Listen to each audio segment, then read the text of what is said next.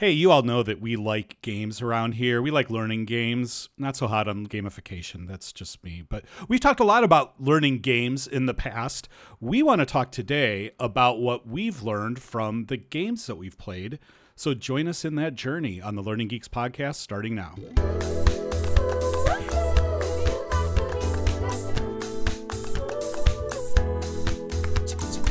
Hello, boyos.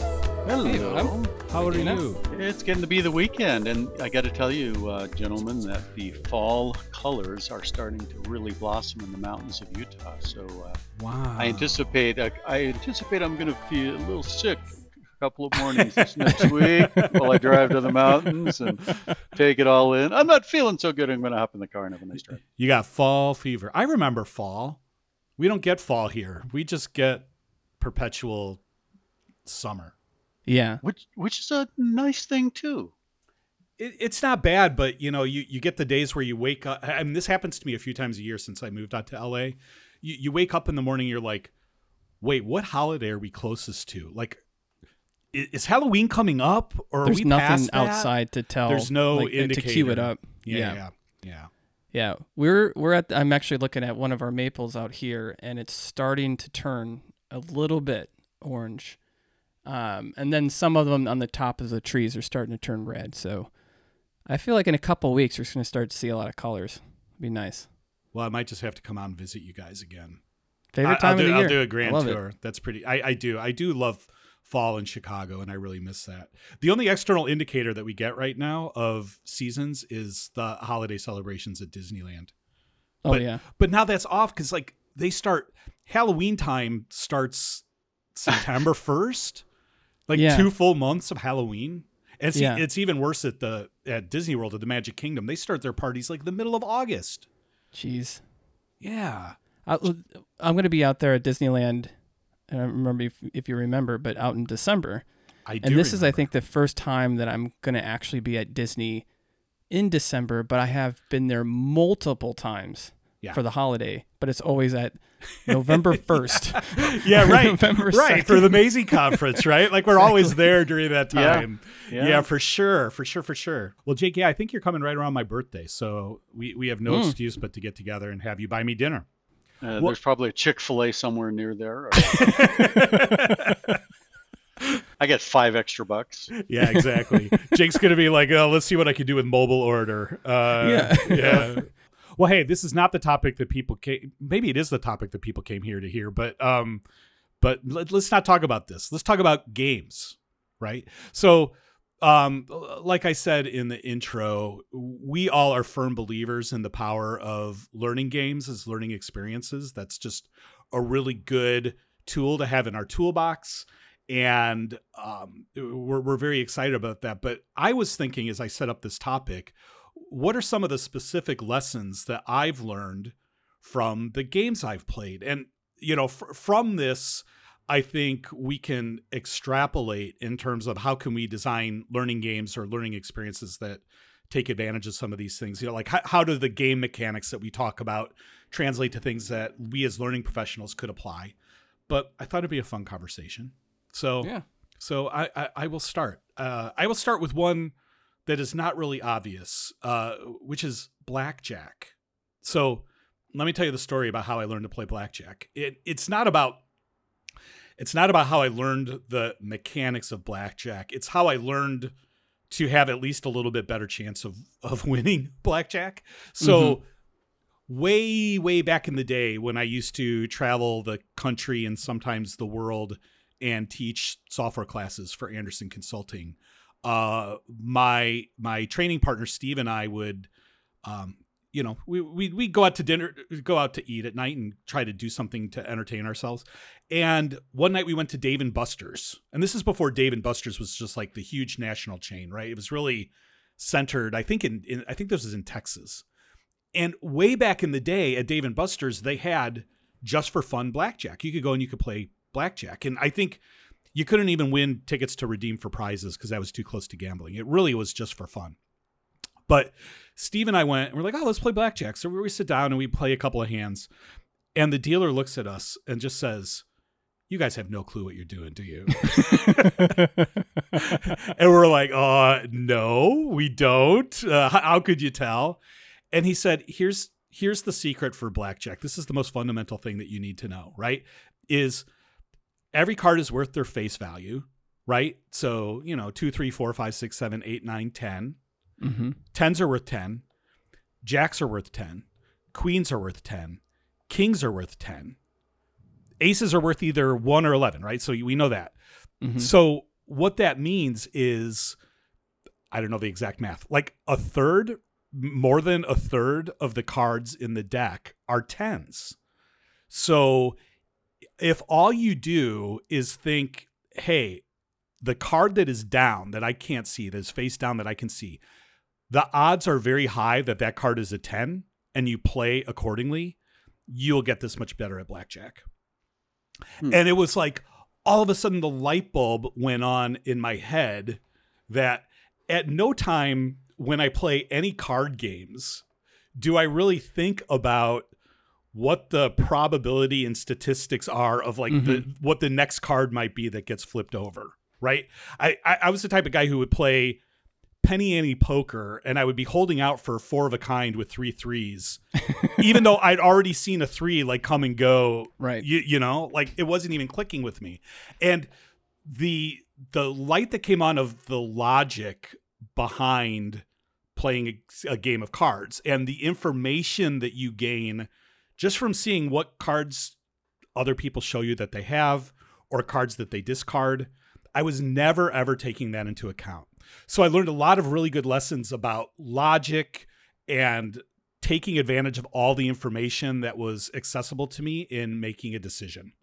And I got better at blackjack. I'm still bad. And you know what? It's like, I'm sure that there are people who listen to this podcast who are like, poker players.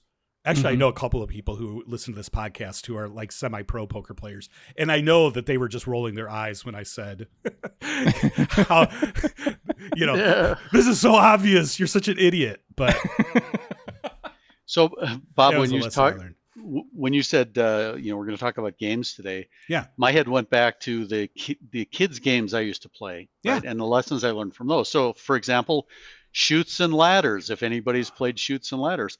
What I learned from that is life is not fair. Yes. Right? Because every time I get close to the end, I would get a chute and whoever I was playing with would get a ladder. Right? Yeah. Yeah. It's so funny you mentioned that, Dana, because I literally was talking about that with somebody today. They were talking about like spending 2 years working on a sales proposition and just today discovering that person was leaving the company. Oh, jeez. And they had to start all over again from scratch. And I'm like, it's like you're playing Chutes and Ladders. It's the one that goes from 98 back to 2, right? Yeah.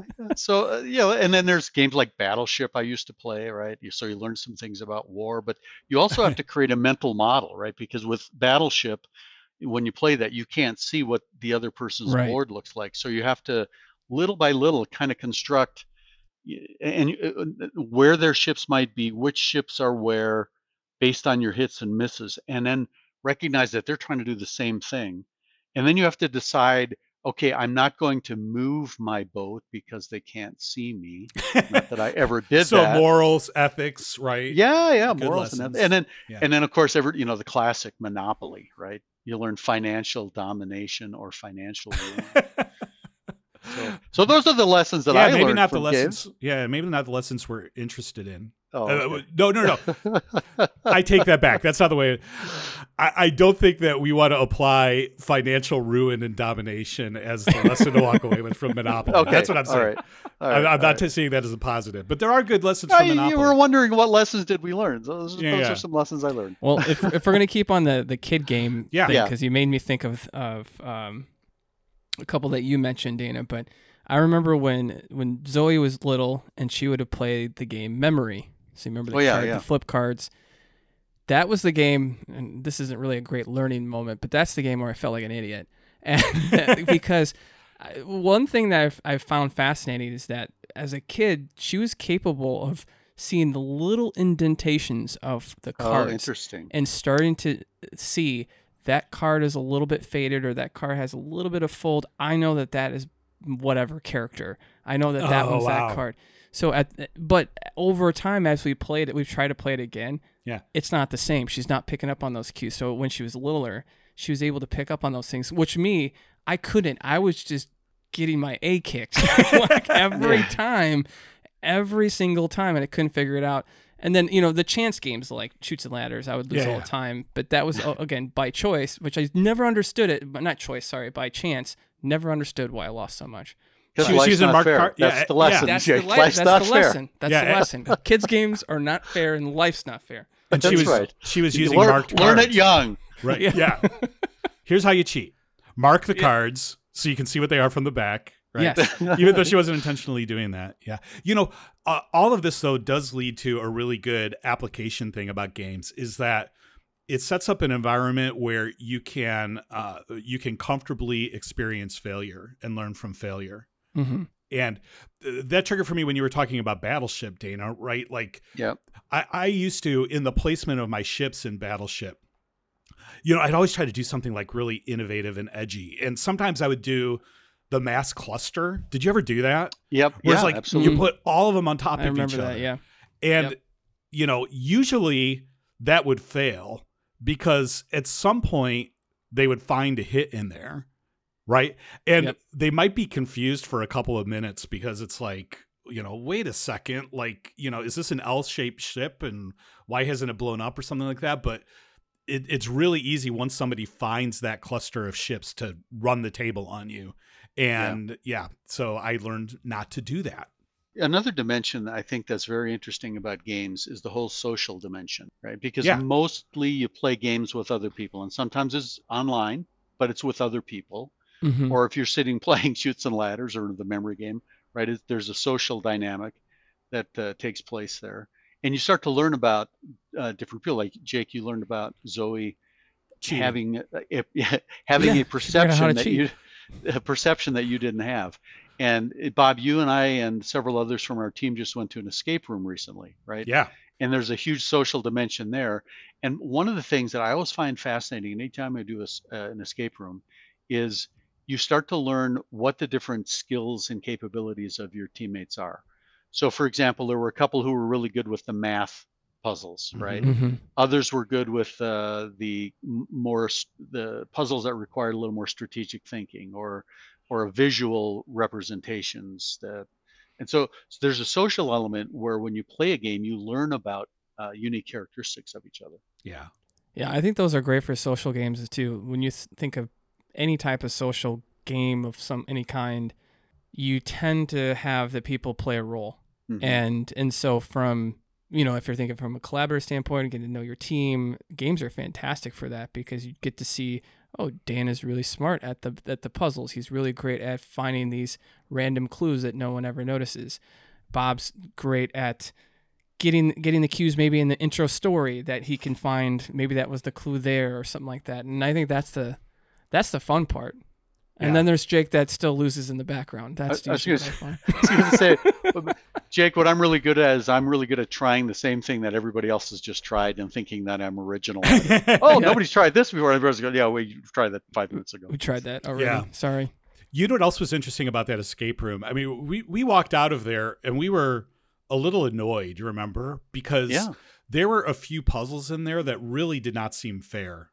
Like, they did not seem fair. We needed hints, and it was like, oh, come on. There's no way that anybody would have figured that out. And, I know that's really easy to say when you're trying to ego repair and all of that kind of stuff. but that's ego repair is a whole other thing about it games. Is, right?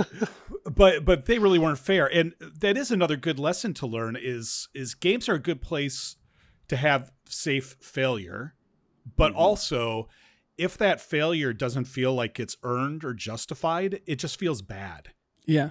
And it can sabotage the whole thing. I played a game once that was called Majestic. And this came out, oh my gosh, probably 25 years ago. It was right after that movie, The Game, came out, which was all focused on like the super immersive, like, I think it was Michael Douglas was the lead of that, and he gets pulled into this game, and it takes over his life, and it's like everybody. Do you remember this? Everybody around him is playing the game and stuff like that. So it was like that. It was a game that you signed up for it, and you get emails, you get phone calls, you get messages on AIM. That really dates it. On AOL Instant Messenger, right? And it was kind of this whole spy story. It's like you're getting pulled into this whole spy story, and it goes out over several days. And there was one mission that I had where it was like, okay, you've got to navigate this drone robot through a hallway and avoid the security system. And they had a whole simulation of it set up so you could practice, right? And I spent hours practicing this because I wanted to perfect it. I spent hours practicing it. And I got to the time, it was like on a Saturday afternoon when I was scheduled to do this run. And I get in there and I executed it perfectly, and I still got caught. And then I found out that everybody gets caught. It was built into the story. Like you couldn't, there was no way to succeed. It was a Kobayashi Maru type scenario. Yeah. And, I was so frustrated, I canceled the game. I was just like, I stopped paying for this. Like, this is not fair. This just feels bad. So when we're thinking about learning experiences or designing simulations or things like that, we've got to be really careful that when we hit the failure points, that they don't feel contrived. Yeah, that's really an important point, because if all the people experience when they're doing a learning game is frustration, they'll check out mentally and say, well, this is rigged. Yeah. It shoots and ladders. It's not fair. Right. Well, I think even just if it is a game based for learning purposes, if you make it too hard and somewhat unachievable, all you're going to remember is the hard part. Yeah. And then you're going to forget everything that was intended to be learning there, unless you truly try to draw it out. But most of the time, from a memory standpoint, they're just going to remember the bad or the challenging part. Yeah. Right. No matter how good of a debrief you do at the end, the frustration's going to override everything. Yeah, exactly. Which is another key lesson. If you're learning, see, this is winding up being more about like how to use learning games than I even thought it was. But hey, we evolve. But we always think about that. That's the thing that we always do with games, though. I mean, for our listeners, there have been a few times where I think the three of us and others, we actually, do you remember this a couple of years ago, probably like 5 or 6 years ago now, where we all bought a game in a box, like some type of box game, and we brought it home, played. I think that was when we were looking into escape rooms, and we bought an escape room in a box. Oh yeah. And we did our homework, and then we went to places. We tried escape rooms. We've done that thing, or we've played in like VR type games. We've done all these things before, but we do it as homework, and we just naturally always gravitate towards how do you apply it. So I guess like that's why our conversations always lead that way. Well, that's true. I mean, I do that with everything in my life. Yeah, exactly. So the other night we had several of the kids over, and they pulled out the game Hues and Cues. Are you guys familiar with that? No. One? Huh. I've heard of it, but I'm trying to remember what it is, Dana. Please explain. So it's a game board, pretty good sized game board that has like a rainbow of colors. Like it has little squares that have just slight variations, right? And so as a player, you get a card, and there's a color on there, and it gives you, it says K9, right? And so that gives you an intersection. And at K9, there's a particular color, and you have to use one word to try to get everybody else who's playing to put their peg on the color that it is, right? Because you get awarded if they're accurate. And then they have like if it's purple, you might say like grape. You might, or plum. Or, Depending, but sometimes they're so subtle, it's hard to tell the difference. So then the second round is you get to give a 2-word clue. Now you can't say, orange or something like that. Right. But, what was interesting about the game is, all of my daughters grew up crafting, and always loved getting their new box of Crayola crayons. Yeah. And they studied, give me the turquoise. Oh, give me the burnt sienna. Oh, give me, and their husbands, when what is turquoise? I've never heard of that. Yeah. Right. Right. burnt sienna. I have no idea what that. So it's interesting to see that my crafty daughters, who kind of grew up learning those colors, were much better at playing the game than my sons-in-law. Interesting. Yeah. Played kick the can in football. Yeah. But they had this shorthand, right? They had this common language that they were able to draw on, which is super interesting. It's like trying to play password with couples that have been married for years and years, you know, and it's like the word that you're trying to guess is can, and they'll give the clue like Valentine's Day, like can. Boom. You're right. What's the relationship there? Yeah, exactly. Okay, now you got to tell the story, right? Yeah.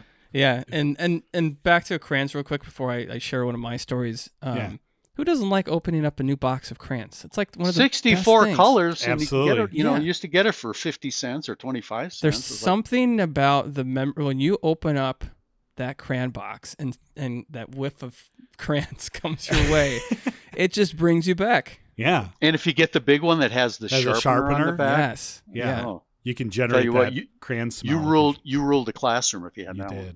You did, yeah. All right, so mine, I thought about this. We shared this even before. My story, I remember when my parents bought a PC, and it was a Windows 95 machine. Okay. Ooh. I don't think I had internet at that time. Wow. We lived out in the country, and maybe we had dial-up internet at the time, but I don't think we got it right away. I think we just had our PC, and I was playing around with it forever. I just got hooked on it. And one of the games that I played forever was Roller Coaster Tycoon. Yeah. And for the listeners that have not heard of that, because it's an older game, and I think there's been adaptations of it at this point, even from mobile side, but it's a simulation-based game. You are in charge of creating an amusement park. Again, there's so many simulation games out there, but that was just what it was. And I loved it. I just sat there and played, and thought about the park, thought about how I wanted to do it. And what I loved about it is that there are a whole bunch of things that you had to think about. Your money, your budgets, your ride locations, your setup, where food was at based off of where the ride was. Because then you might have some food place that was right next to a crazy ride that spun around too much, and then a lot of people would throw up right next to it. So you had to think about your can locations and everything. But if I step back, one of the things I actually do think it helped me learn, and I can link this to experiential design. Yeah. But at the time, of course, I wasn't thinking of it that way. I was actually thinking about the design choices you make, the choices that you put in have a ripple effect, have some type of consequence. And I think that's a lot of games do that, where you make a choice, it has a consequence, and then you learn from it. And that really was what that game was. You get to see when I make that choice, what's the simulation runs, and then what's the effect? Does the person throw up? Are they happy? Do they like that food? Do they hate that long walk that they had to make from one place to another? Yeah.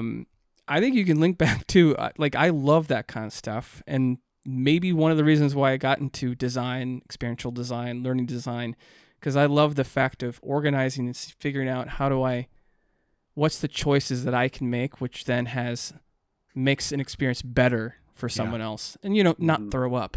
That's what we do every day. We just make sure people don't throw up when they look at our stuff or experience anything that we do. I mean, that's our goal. So they don't throw up, and they recognize the life's not fair. Exactly. Yeah. So, Bob, I was thinking back to your comment about developing a common language. So we talked about that, in Hues and Cues and the example you brought up. But my mind's going back to the onboarding stuff that we designed, right? Mm-hmm. Yeah. The onboarding program we designed had a game in it where people got to learn common language within the company. Right. And I think the common language becomes so important because then it becomes almost a shorthand when you're communicating with other people. Yeah. And I think that's something as learning designers we can think about. If we're bringing somebody new in, they don't know the shorthand of the language.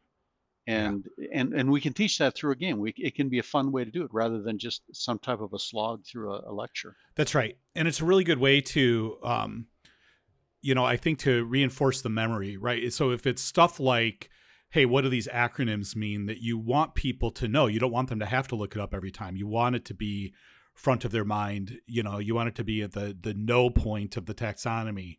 Playing a game with that to practice your recall is a really good way to do that. Yep. So we kind of started moving from tabletop games to digital games. And one of the things that I think also is interesting about Roller Coaster Tycoon, Jake, is there's lessons to be learned in that game about a whole bunch of different things depending on what you're interested in, right? Because on one hand, you know, you can learn about designing a theme park and what makes a good theme park experience if you want to focus on that. Like, how do I want to be an Imagineer? On the other hand, if you want to focus more on the business aspect, you can focus on the business, right? Like, how much do I charge for this particular ride to maximize my profits and all that kind of stuff. But then you can also just learn the physics of designing a roller coaster. True. Right? Yeah. And like, you know, if you were building your roller coaster, you'd try time and time again to get it just right for the train just to make it around the track, or, you know, not fly off and kill people. Or not make the loop from your thing exactly. wasn't high enough. It wasn't high enough to make the loop. Yeah. So another digital game, which is often used for learning, especially for like high school age folks, is the game Portal. Jake, I'm sure you've played Portal, right? I don't know, Dana, if you've ever had. No. It's very fun on multiple levels. The idea of it is it's a puzzle game. So you've got to get from one place to another over various obstacles. And you've got a gun that can shoot either an orange portal against a wall or a blue portal against the wall. And once you have the orange portal and the blue portal on the walls, they're linked. So if you walk through the orange, you come out of the blue. And I'm using hand gestures and watching Dana like not getting it, which makes me think this is going to be really terrible on audio. So, well, I was thinking of the construction that's going on down the street and thinking portal potties, but that's not. No, that's not it. So you were saving that dad joke for 10 minutes. Yeah, I really appreciate you hanging on to that one. That's good. I did. But but all sorts of things like this, right? It's like it's creative problem solving. So it's physics, it's creative problem solving. And then on top of that, you get about 2/3 of the way through the game and you learn that it's not just like this contrived backstory that you're stuck in this lab and doing these portals. You actually like go backstage and you find out there's like this whole conspiracy going on, and it's just crazy. It just unfolds on so many multiple levels. And so Portal is a game I just learned a ton from in terms of the creativity and setting up problems for people that are fun and challenging, but then also that element of surprise is so cool. Yeah. So Bob, a question about that. Yeah. When the people were designing the game, do you think they intentionally designed those lessons for people to learn into the game? Or were they just more or less looking at it as something fun with some physics built in? And or how intentional do you think they were? I think that they weren't intentional at all. I think that their objective, I can find out because I just talked to a friend today who actually worked on that game. But I don't think that they were intending to build something that communicated a lot of lessons. But a lot of people picked up on that at the end. And, you know, a guy I used to work with previously as a side hustle, I think he and one other friend created a whole like curriculum for high school based on Portal. And, you know, it was more physics based, as I recall. So to me, there's an interesting lesson in that, right? Because if we are designing a game, there might be things that we are building into the game that people will learn that we're not being intentional about. Yeah, for sure. And so I think we need to pay attention to those things. But I think there can also there needs to be, from a learning design perspective, there needs to be some things that we are very intentional about teaching, but we need to think about the incidental things that people would learn as well. Yeah.